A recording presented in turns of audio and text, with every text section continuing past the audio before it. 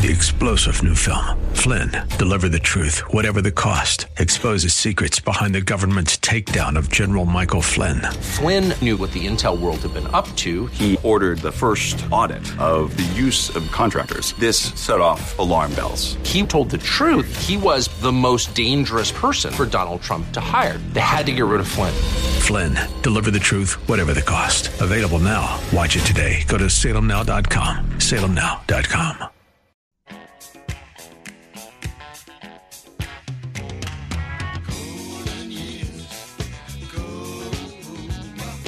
It's Ask the Lawyer with Mike Connors. Got questions concerning elder or estate law? Attorney Mike Connors has the answer. He's been recognized as one of New York's top lawyers by New York Magazine and brings over 30 years' experience to the table. Call him now at 866-970-9622. That's 866-970-9622 and ask the lawyer. Here's Mike Connors.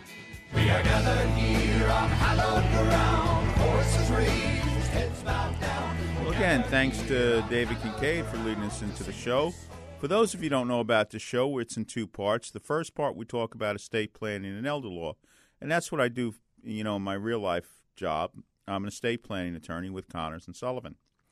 And the idea behind estate planning is to pass assets from one generation to the next, paying the least amount in taxes we need to pay legally, avoiding going through court, avoiding probate, and as far as elder law is concerned, trying to save assets from nursing home bills. Now, if you have any questions about estate planning and elder law, give us a call right now. Our phone number here is 866-970-9622, 1-866-970-9622. Now, the second part of the show, we do interviews. We talk about politics, history, religion. Tonight we're going to be talking, and baseball sometimes, and tonight we're going to be touching about history, I guess, politics to some extent, and baseball history. And we're going to have one guest talking about General Thomas Francis Meagher, because on July 1st is the 150th anniversary of the death of Thomas Francis Meagher.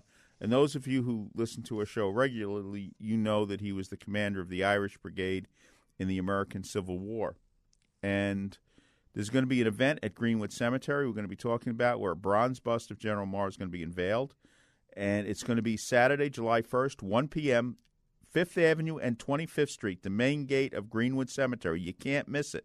The main gate of Greenwood Cemetery, Saturday, July 1st at 1 p.m., 25th Street and 5th Avenue, Brooklyn, New York. And it should be a very nice event. And I'm honored that Greenwood Cemetery is going to take one of the dioramas that I have in my Brooklyn office, and they're going to display that there because I have a diorama in our Brooklyn office of General Thomas Francis Meagher leading the Irish Brigade in a charge at Antietam in September 1862. My son Michael tonight is going to be pitch hitting for my wife Beth. So, Michael, I know you know about General Thomas Francis Meagher. You know the diorama we're talking about. Yes, sir, I do. Okay, so they're going to be moving that over, and they're going to display at the chapel while we're having the event. Now, Lefty O'Doul, you know anything about Lefty O'Doul? I do not, unfortunately. Okay, well, Lefty O'Doul was a great baseball player who brought baseball to Japan and had a great influence on globalizing the sport. Our phone calls are starting to back up a little bit, so let me try to take a couple of phone calls. First, we've got Edmund in Greenpoint. Yes, Edmund, what's your Hi, Mr. Mr. Connors. I have a question for you. My mom is got early onset dementia, and she's going to have to go to a nursing home. Now, I live in New Jersey, but she has a house in Brooklyn in Greenpoint, and basically, I know that I'm her power of attorney, and my question is, I want to sell my house in New Jersey and move into her house once she goes into the nursing home so I can stay as close to her as possible. Can I transfer her house into my name using her power of attorney if I'm also the executor of a will and the sole beneficiary? Yeah, well, a lot depends on how the power of attorney was written. If the power of attorney gives you the authority to do that, then you can. If the power of attorney does not give you the authority, well, that might be a question. Now, you said your mother was beginning dementia, so can she sign her own name right now? Does she recognize you? Can she speak in sentences? Most of the time she can't. No, not anymore. All right. Are you an only child?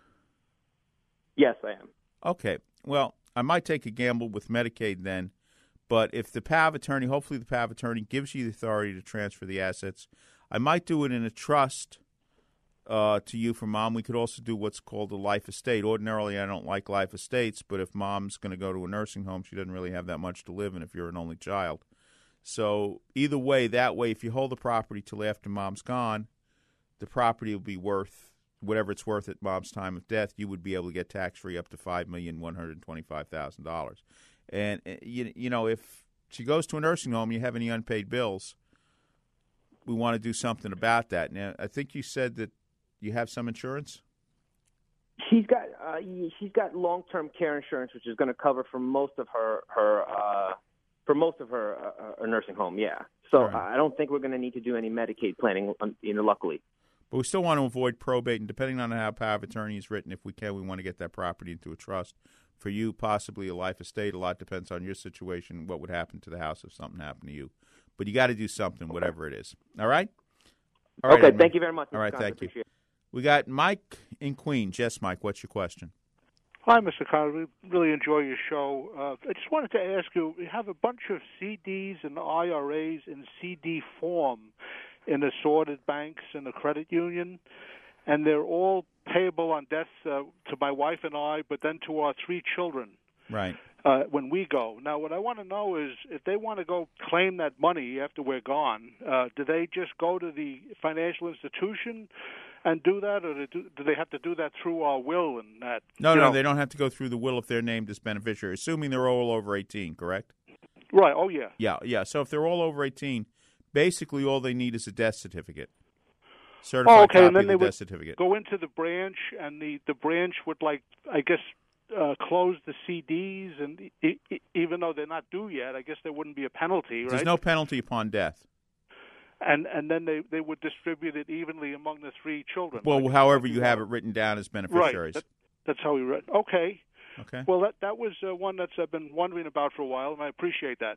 Okay. Again, that doesn't protect from medical bills, but it does avoid probate. And there are different goals in what we're trying to do in our planning. Right. So they don't have to go over to the financial institution with a will or something. No, the will only covers assets that are in your name alone when you pass away. By your name, you or your wife, who's ever the survivor. A will does not control assets where you have CDs and you have beneficiaries. It goes straight. They'd break up the CDs and figure out a third each, and then I guess. Well, if all 3 names are there, yeah, anything can be divided by third up to a penny. Right. Okay. Well, thank you very much. Appreciate it. All right. Good luck. Thanks for listening to the show. All right. So I guess we're going to take a short break in a minute. We're going to talk. If you have any more estate planning questions, we got one more segment. 866-970-9622. 866-970-9622. And after that, after we take our next segment, if we have any questions, we'll answer them. If not, we'll just talk. After that, we're going to be talking to Dennis Snelling about his book about Lefty O'Doul, one of the interesting baseball players of the 20th century. Thank you for listening to Ask the Lawyer. We'll be back just in a few minutes. I think I just found myself believing that I didn't need God. I just had everything under control, and church was actually a burden to me. I might have gone to church, at Christmas time, gradually quit going. No, I didn't take my faith seriously, which probably means I never really got it to begin with. You can have a beautiful car, a big fancy home, but if you don't have Christ in your life, there's an emptiness that's there. We are enslaved to power or to greed or to wealth or to lust, especially as a man. But there's a true freedom to not be enslaved, but to attach ourselves to God and to be free. Thank God I'm home. Now that I'm back in the Catholic Church, I'm a new person. I love it. There's peace in our home that we didn't have before.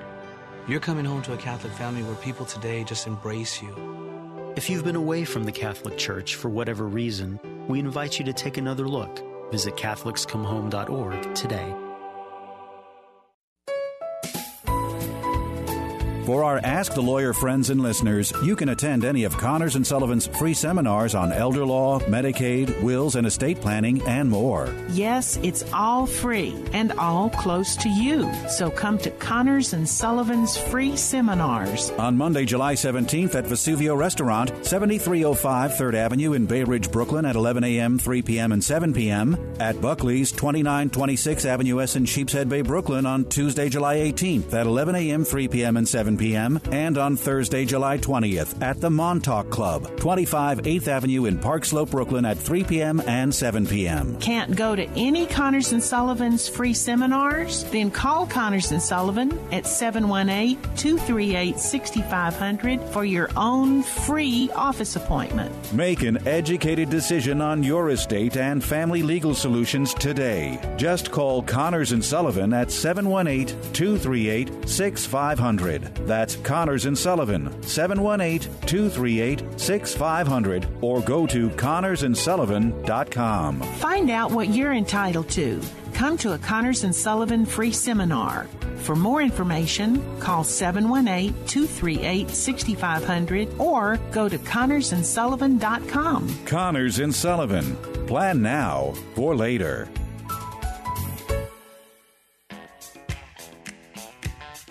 Welcome back to Ask the Lawyer with Mike Connors. Got a question for Mike? Call him at 866-970-9622. That's 866-970-9622.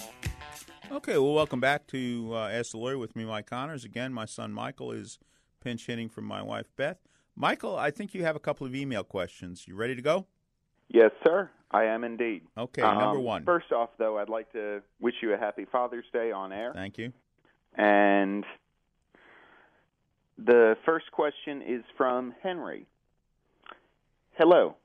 What happens if a will is found to be invalid? Is there a way to fight for my inheritance, as I feel my father's will is invalid? And that's from Henry. Okay. Yes. Well, here's the thing. If you believe your father's will to be invalid, you should see a lawyer right away. Now, assuming you live in New York, it's a bad assumption, but at least for our argument, I'm going to assume you live in New York. So if you live in New York and there are any other assets in your father's name alone, whoever is the executor of the will has to officially notify you that the will is being offered for probate.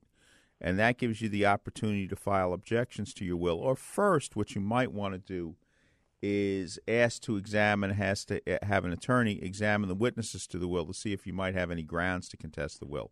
And basically, the grounds to contest the will was their undue influence, which, of course, you should know this yourself. Was your father of sound mind at the time that he signed the will? Did sometimes a technical irregularity can throw out a will? And, of course, that's more likely to happen today when people print up wills off the Internet and the will is not properly signed or supervised. The execution is not properly supervised. It's possible the will could be thrown out for that reason, or if the witnesses are uncooperative or for whatever reason. But if you think your father's will is not valid, of course, there's got to be a reason. It can't just because I don't like it. It can't be because, he left it to my brother and I don't like my brother. It's got to be a legal reason. Did somebody exercise undue influence on your father? Was your father ill where he couldn't make his own decisions and somebody put a pen in his hand? Was the will properly signed? Is it your father's signature? I mean, I haven't had this case in a long time, but every once in a while, wills are forgeries. They write a will after the person passes away. They forge their name to the will and see if it goes through, see what they can get away with. So, did your father sign the will? And again, was it properly witnessed and executed? But the first step is to see a lawyer. If you know the will was filed in surrogate's court in whatever county, take a look. See if the will was filed, see if you can get a photocopy of it, which you can if it is filed. And the other thing is your greater danger might be if the will, if all the assets were put in such a place that it doesn't have to go through probate. In other words, if all the assets were joint, like Mike's question from Queens, if all the assets are in trust for a joint, we're not going to go through probate, and it's possible you could be on the outside looking in. You still need to talk to a lawyer to see what your options are. But if you live in New York, if your father had assets in his name alone, if it goes through probate, you have to be officially notified, and that gives you opportunities to contest your will. All right, we have a question from Mildred. What's the question, Michael? All right. What happens to my underage child if I were to pass away and I were divorced and I currently do not have a will? Okay, well, one, assuming the father of the child, the other parent of the child, could be appointed administrator of your estate, since that parent would be the next of kin and the logical guardian of that child, and that's what would happen. That should not happen because you should have a will. And one of the problems about that, and this happened a lot in September 11th, because on September 11th there were a lot of young people that passed away without planning things out, without having a will.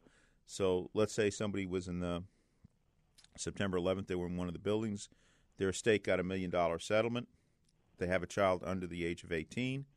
Well, that money eventually would be given to that child, but it would be given to that child on the child's 18th birthday, which is not necessarily the best plan.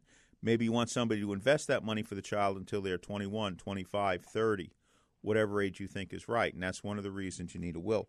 And a lot of people, a lot of younger people say, well, I don't need a will because I don't own anything. I just have a couple of dollars in my retirement plan and a few dollars in insurance, and that's got beneficiaries, and I really don't need a will. Well, everybody should have a will, because if for no other reason, let's say for the sake of argument, you have a younger person, they're in a car accident, they pass away as a result of the accident. There's a lawsuit after they pass away. Who gets the money from the lawsuit? Who controls the money from the lawsuit?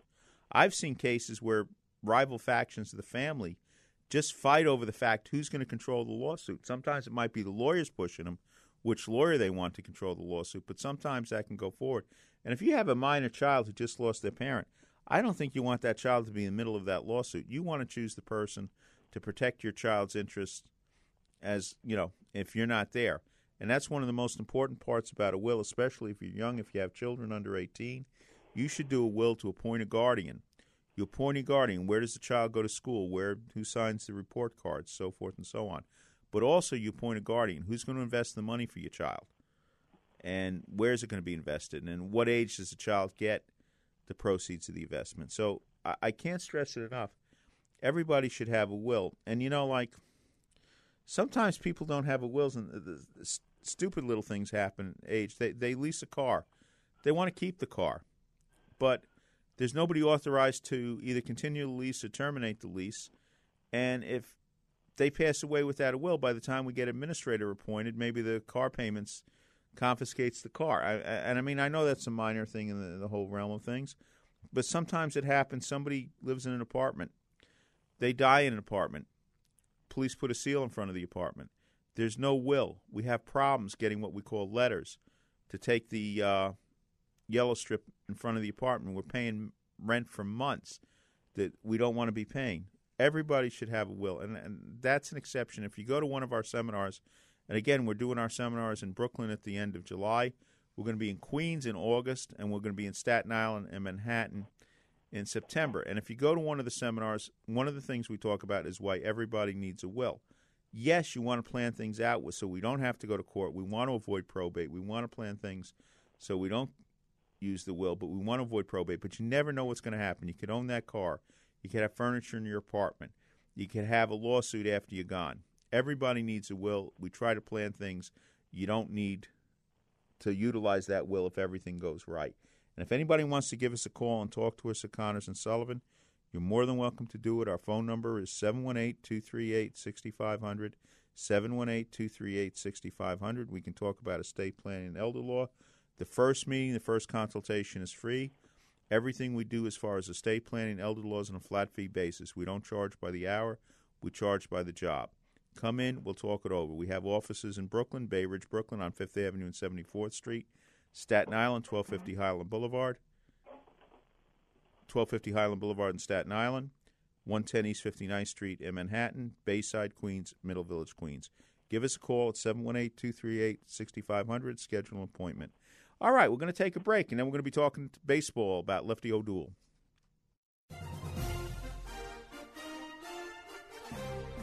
Hello, this is Father Frank Pavone of Priests for Life. The pro-life movement is winning. One of the signs of progress is the growing mountain of medical evidence that abortion harms women, men, and families. Even researchers who identify themselves as pro-choice are coming to this conclusion and publishing their research. Abortion advocates try to hide and bury this information, but so much of it continues to come out that their efforts to hide it will not succeed much longer. Abortion really destroys itself. The more it continues, the more it reveals itself as an enemy of the human family. Those who advocate abortion say they care about women's health.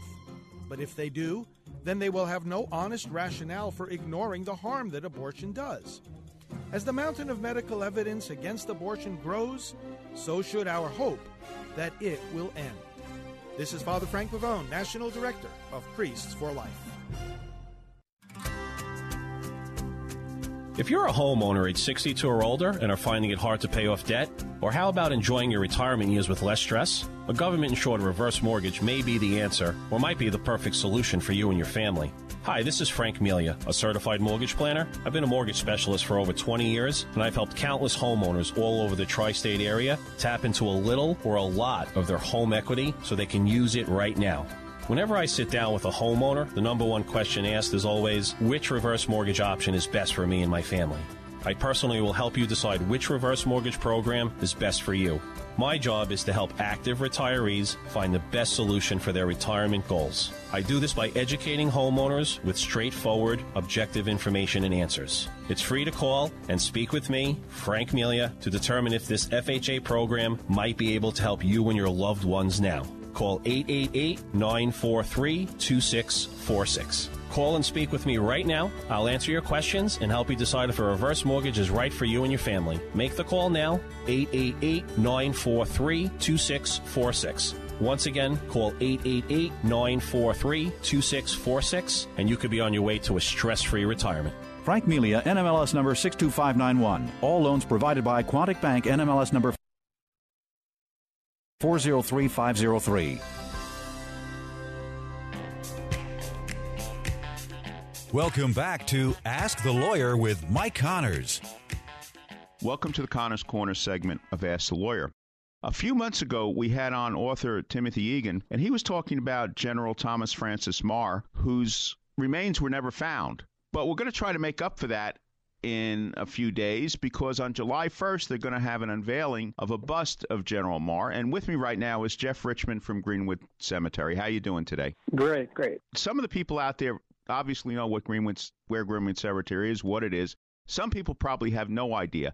Can you just tell them? I mean, it's one of the hidden treasures of the city. Yes, and fortunately less hidden than it used to be. And so actually way back 20 years ago, I wrote a book called Brooklyn's Greenwood Cemetery, New York's Buried Treasure. And we have emerged quite significantly since then. So I think the word is spreading about what a great place that is. And Greenwood dates to 1838. We are a National Historic Landmark. There are only a handful of cemeteries that have that honor in all of the United States, and we have over 570,000 people interred there. So it is a sensational place of history, and we are also a designated arboretum and have about 8,000 trees in there and all sorts of plantings, and a great place of 19th century architecture.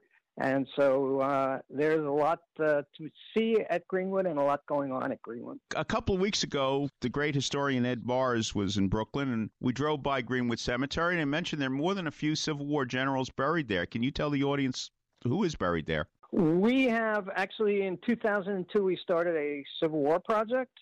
And so at the time, we thought that we might find 500 Civil War veterans, and we have now passed the 5,000 mark of Civil War veterans. And so for each of those, we have had volunteers research and write biographies, all of which are online on our website.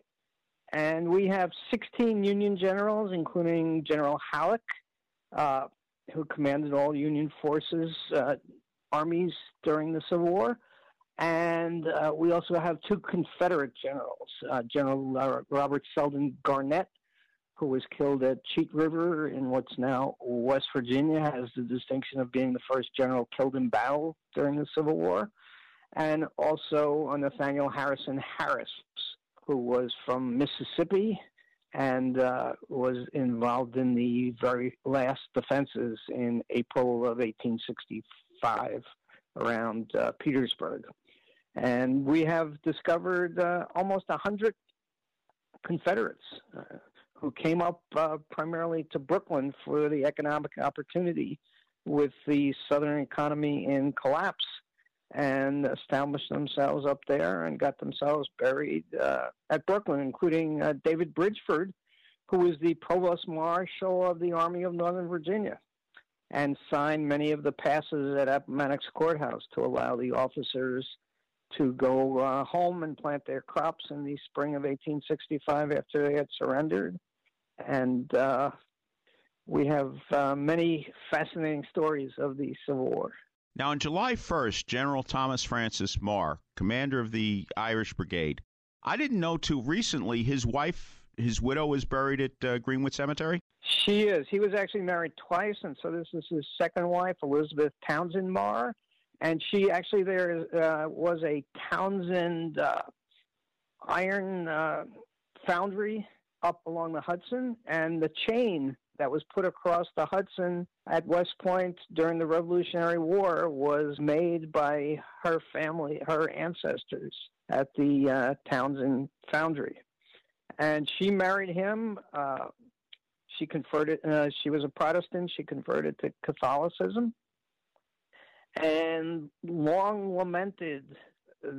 Actually, he disappeared in 1867. And his body was never recovered out in the Montana Territory along the Missouri River near Fort Benton.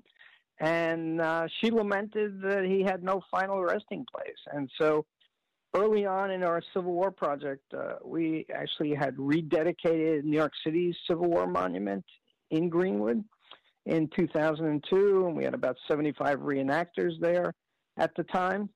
And I was thanking them for coming out, and they were thanking me and telling me what an honor it had been. It occurred to me I had long been fascinated by the Civil War. I had been a trustee of my local Civil War Roundtable, and that we should really be looking for Civil War soldiers. And so one of the first things I did was to start searching the Brooklyn Eagle online and various terms to try to find people associated with the Civil War, and up popped an obituary from 1906 for Elizabeth Townsend Meagher, describing her as the widow of the famous general. And so that's what got me started. And also that one of the regiments in the Irish Brigade had been named Mrs. Meagher's Regiment in her honor.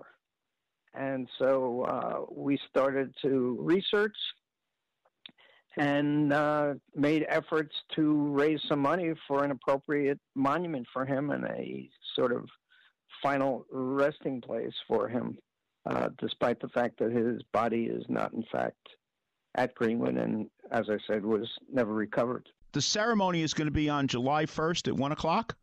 That's correct. And where will we meet? We will meet as you come into Greenwood at its main entrance, 25th Street and 5th Avenue in Brooklyn. Just proceed up the road. You'll pass a security guard and the arches, the brownstone facaded entrance to the cemetery. And just past that on the right is a American flagpole. And we will meet there. There will be transportation out. We do have a trolley that accommodates about 55 people. And so we will shuttle people out to the gravesite. All right, so it's 1 p.m. July 1st, Greenwood Cemetery, 5th Avenue and 25th Street. Open to the public? Open to the public, absolutely. And then there'll be a reception hosted by the County Waterford's Association of New York after the dedication. Also, I'll be leading a trolley tour starting at 3 o'clock of Irish Americans at Greenwood. And just one more point. It's on July 1st because that will be the 150th anniversary of his disappearance.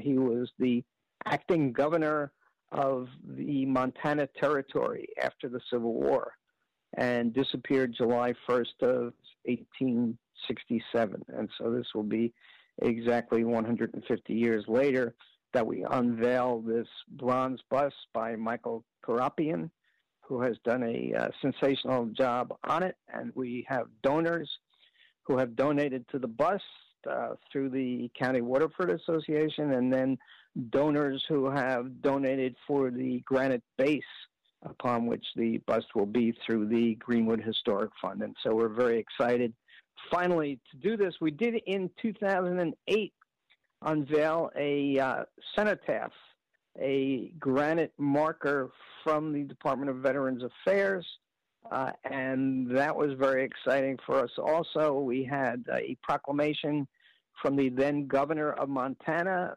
Mar is still huge in Montana, and there's an equestrian statue outside the state capitol in Helena of him with his sword raised over his head, which is appropriate because he was known as Mar of the Sword for his impassioned speeches that he gave, both on behalf of Irish independence and also on behalf of the Union. All right, so July 1st, honoring the immortal Irishman, to borrow Timothy Egan's book title, General Thomas Francis Mar, Greenwood Cemetery, 5th Avenue and 25th Street, July 1st at 1 o'clock.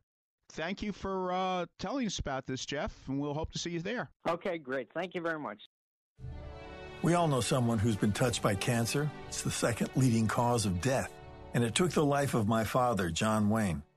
But even in his final days, he was thinking about helping others and publicly campaigning to raise awareness about cancer. His courage and grit inspired our family to do everything we could to fight the big C, as my dad called it.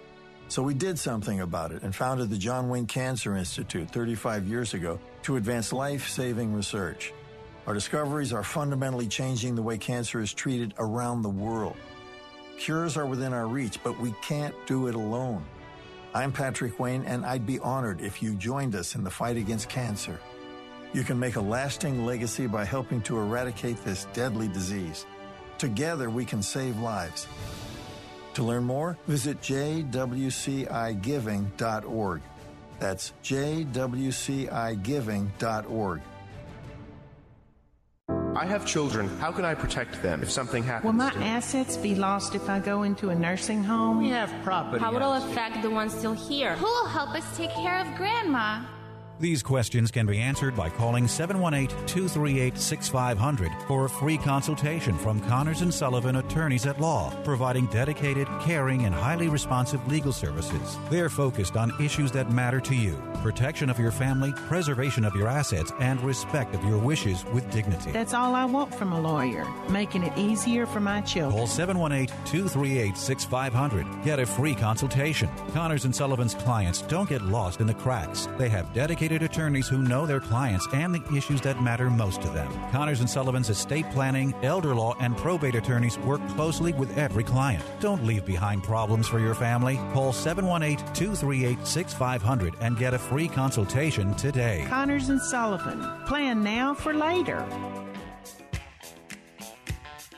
Welcome back to Ask the Lawyer with Mike Connors. Welcome to the Connors Corner segment of Ask the Lawyer. There was once a Major League hitter who hit .349 lifetime, and he's not in the Hall of Fame. And I guess to some extent he's forgotten today, but we have somebody who's trying to correct that. Dennis Snelling. His book is Lefty O'Doul, Baseball's Forgotten Ambassador. How are you doing today? Doing great. Glad to be on. Now, Lefty O'Doul, I know most people in the audience are not going to have a clue who he is, except those guys who look at Baseball Reference or the Baseball Encyclopedia, and they see some of the highest batting averages of all time, and they'll see Lefty O'Doul's name. Who was Lefty O'Doul? Lefty O'Doul was a San Francisco native who was very popular in that area. He started out actually as a pitcher and was drafted by the New York Yankees in 1919 and played for them, and that's using the term loosely because he sat on the bench for 2 years and barely moved off of it. He just played in a handful of games. He hurt his arm early on.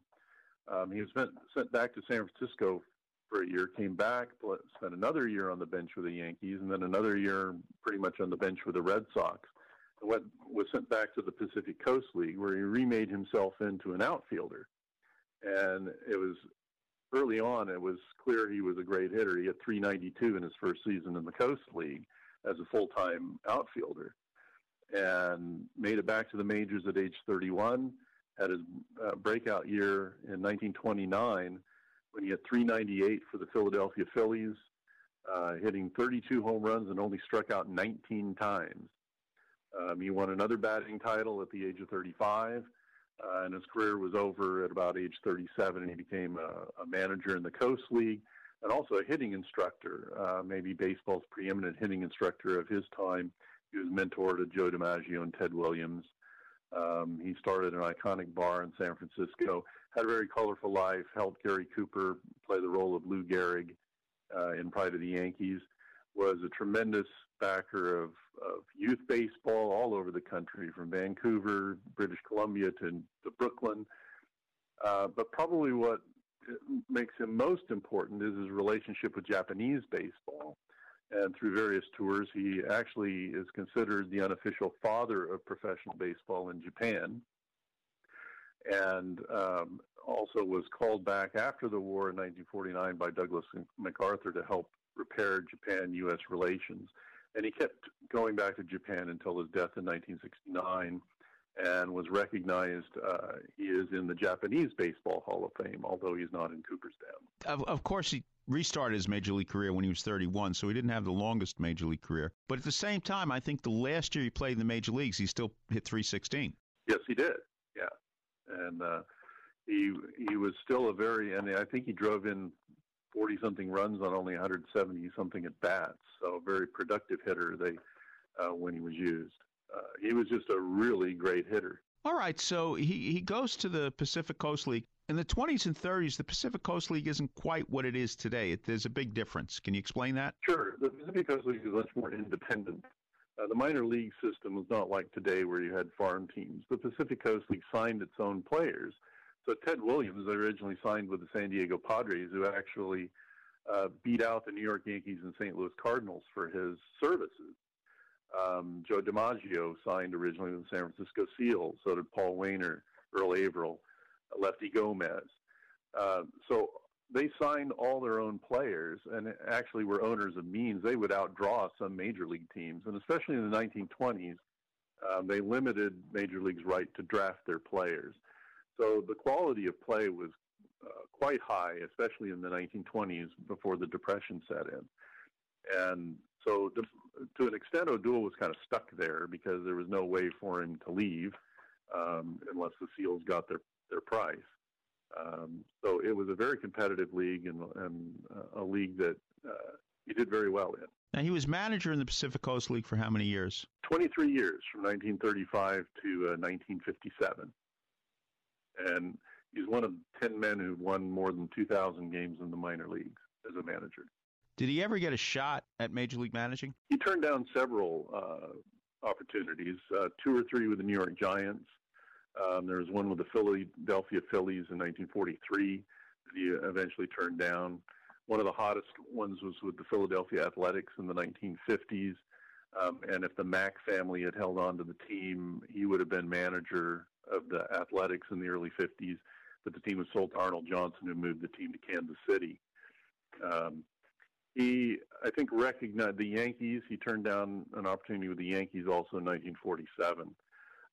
He was sought after. He was considered one of the best managers in all of baseball and was actually higher paid than most major league managers. He was making nearly $50,000 a year at his peak.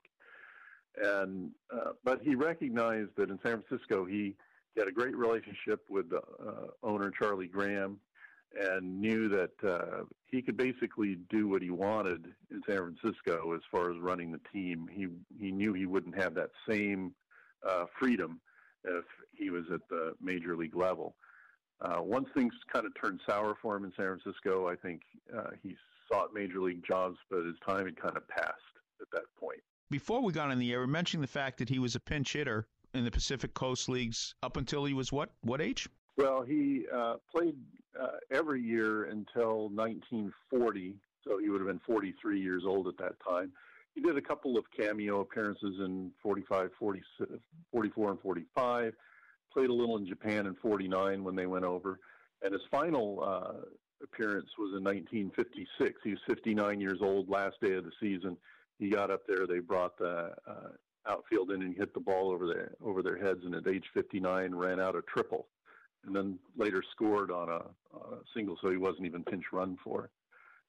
He also, as a pinch hitter, was the first man ever to pinch hit home runs in both games of the doubleheader for the Seals in 1938 when he was 41 years old. Now, how did he get interested in Japan, or how did Japan get interested in him in baseball? Well, he had heard a little bit about it because an old teammate of his named Herb Hunter had gone over during the 1920s several times with either individual players or a couple of teams that were put together. So in 1931, he got his opportunity to go over with a Major League All-Star team, players that included Lou Gehrig and Al Simmons and Lefty Grove. And he really took to the country and almost immediately made arrangements to come back in 1932 and spent several weeks coaching college players there. They didn't have a professional league. It was basically the big six college teams, which still exist today. And he went over there with Moe Berg, Ted Lyons, and Herb Hunter. And Lefty taught hitting, and Ted Lyons taught pitching, and Moe Berg worked with him on catching. And he just really loved it and started working with a guy named Sotaro Suzuki, who worked for a newspaper over there, and convinced the newspaper publisher to do another tour in 1934, and O'Doul promised that he would make every attempt to bring Babe Ruth over, which was really what the Japanese wanted to see, especially before Ruth would retire. What was the relationship between the United States government and the Japanese government back in, let's say, 1934? Well, it became strained in the early 30s when the Japanese invaded Manchuria. So actually, when the team came over in 1931, there was some concern on the part of some of the players on how they'd be received, but everything on the surface seemed to go well. However, the prime minister that they met with was overthrown about a month later. There was an assassination attempt on the emperor's life about 2 months after they were there. So things weren't as good as they were on the surface. And in 1934, Rob Fitz, in his great book, Bonsai Babe Ruth, pointed out that during that tour there was an attempted coup that wasn't known at the time, but if that had been successful, it would have created quite a few problems. So there were definitely factions in Japan, some that were very anti-U.S. and some that were pro-U.S., and I would say relations were strained from the 1930s on. When the war broke out, let's say December 7th, 1941, how did Lefty O'Doul take that? He almost took it personally. It really bothered him a lot because he felt that he'd gotten to know the Japanese and really liked them. He really felt it was the military faction. It was the government, not the people, who were doing this. At the same time, he had taken films. He had actually been arrested in 1932 when he went back to coach the college players. He was taking film movies of the Tokyo Bay, and he made a big point that he'd turned those over to the U.S. government after Pearl Harbor and hoped they could make use of them. But at the same time, immediately after the surrender, within weeks, he was in Japan trying to figure out how he could make things better and maybe get back over there and bring the countries back together. You mentioned Moe Berg. Now, there are a lot of stories that Moe Berg was actually a spy during this time period. He was not actually a spy at that point because he didn't turn over the movies until 1941 or 42. And there's some talk about whether they were used. Now, he did become a spy for basically the forerunner of the CIA. And he did mysteriously take photos in 1934 during the Babe Ruth tour. He went up to the rooftop of the highest building in Tokyo, which was a hospital. Actually called in sick and didn't play the game that day. So there's always been a lot of speculation. But all the research I've seen and people I've talked to, it's pretty unanimous he wasn't a spy at the time. But he did like taking risks, and that probably led to him eventually being hired as a spy. And he had some language skills and was very good at traveling. And he did some pretty heroic things during World War II as well. So that's not to diminish what Berg did, but evidence is he wasn't a spy at the time that he was taking the photos in 1934. Now, getting back to Pacific Coast League and Lefty O'Doul, I know you wrote a book about the Pacific Coast League earlier. Do you think there were many players in the Pacific Coast League in the 20s that could have been playing in the major leagues that didn't quite get their shot? Oh, yes. I think one guy is Buzz Arlett, who was kind of the Babe Ruth of the Pacific Coast League. He was a spitball pitcher who won as many as 29 games in the league, and he hurt his arm. He turned into a switch-hitting outfielder and was playing for Oakland and just had tremendous stats every year. He ended up hitting over 400 home runs in the minor leagues. He got 1 year in the majors with the Phillies and hit over 300, but his defense wasn't very good, and he was sent back to the minors, playing in the International League. And that next year he hit 4 homers in a game twice in the same season. There were many other players. Oxac Hart was a tremendous ball player, hitter. There weren't as many teams, and some of these players were unorthodox. They're not very good defensively, and especially with smaller rosters. You had 20, 21, 22 players. You had to have a guy who could play both ends, and that hurt Lefty for a while because he was not a very good defensive outfielder. But you had Ike Boone, you had some Smead Jolly, some tremendous hitters at that time. Lefty O'Doul, do you think he belongs in the American Baseball Hall of Fame? I do, in the sense that I think the Hall of Fame has kind of missed out on not taking into consideration other factors like people who impacted the way the game was played or had an impact on the game like Lefty. And I don't think it's been only in the last 10, 15 years that this full impact has been felt, as you've seen the real influx of players from the Asian continent, especially Japan, but not just there, and the increased look at globalization of the game. I think he played a major role in that. And then as a hitting instructor and the impact that he had on the game with different players and how the game was approached and how hitting was approached, I think those things should be factored in. As far as a career, I mean, some of his defenders pointed to Dizzy Dean as a parallel example. Bob Feller was one person who actually advocated for Lefty and pointed out Dizzy Dean.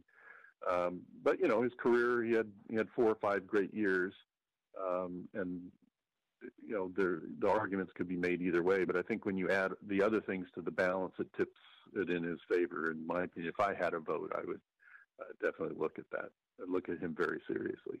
How did the players regard Lefty O'Doul at the top of his game, let's say in the late 20s into the early 30s?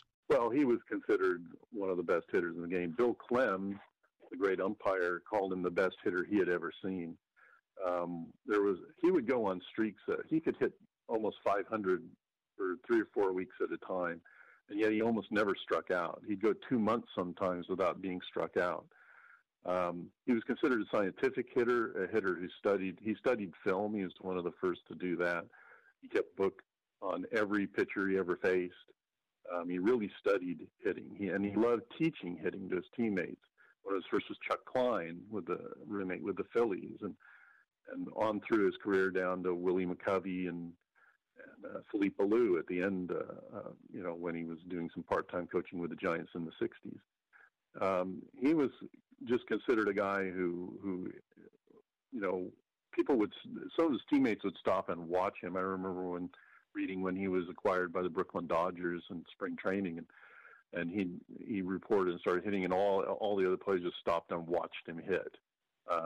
He had beautiful technique, and he just hit the ball hard. He could handcuff outfielders with his line drives. He hit the ball that hard. Somebody reading this book, what do you want him to take away? What do you want him to learn about Lefty O'Doul? Well, I think probably the number one thing is that he is a really important figure in baseball history and deserves to be recognized for that. He deserves to be remembered.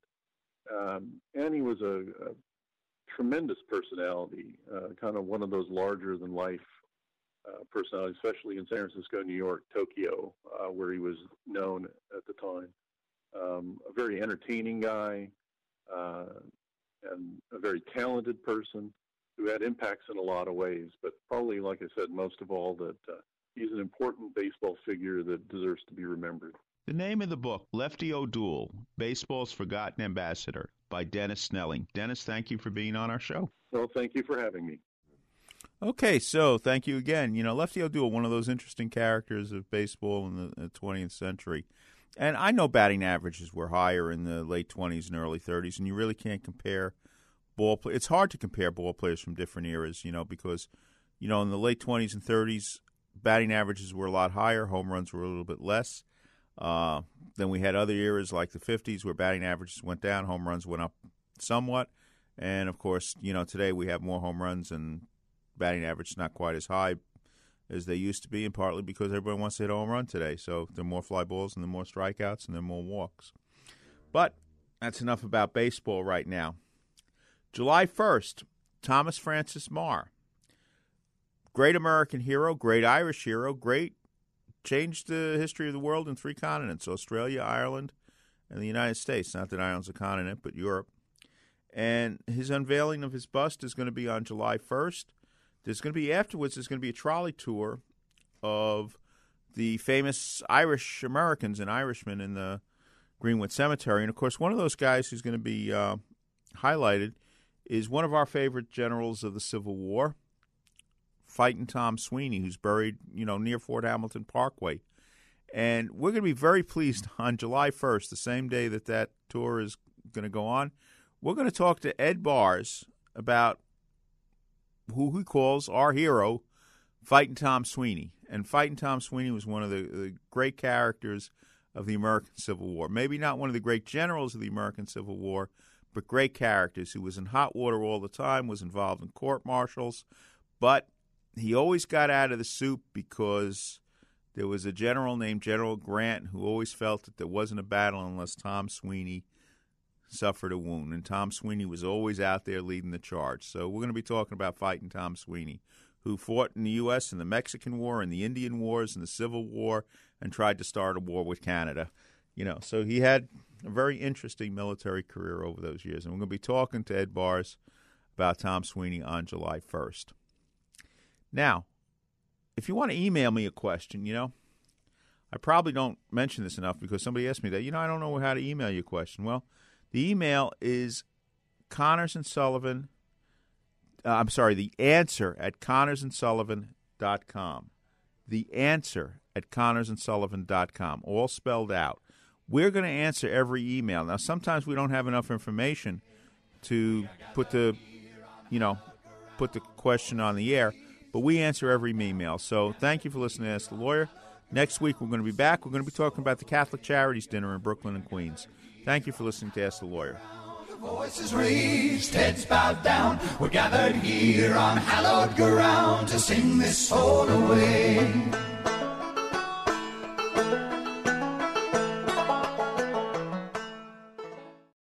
3-star General Michael J. Flynn, head of the Pentagon Intelligence Agency, knew all the government's dirty secrets. He was one of the most respected generals in the military. Flynn knew what the intel world had been up to. He understood its funding. He ordered the first audit of the use of contractors. This set off alarm bells.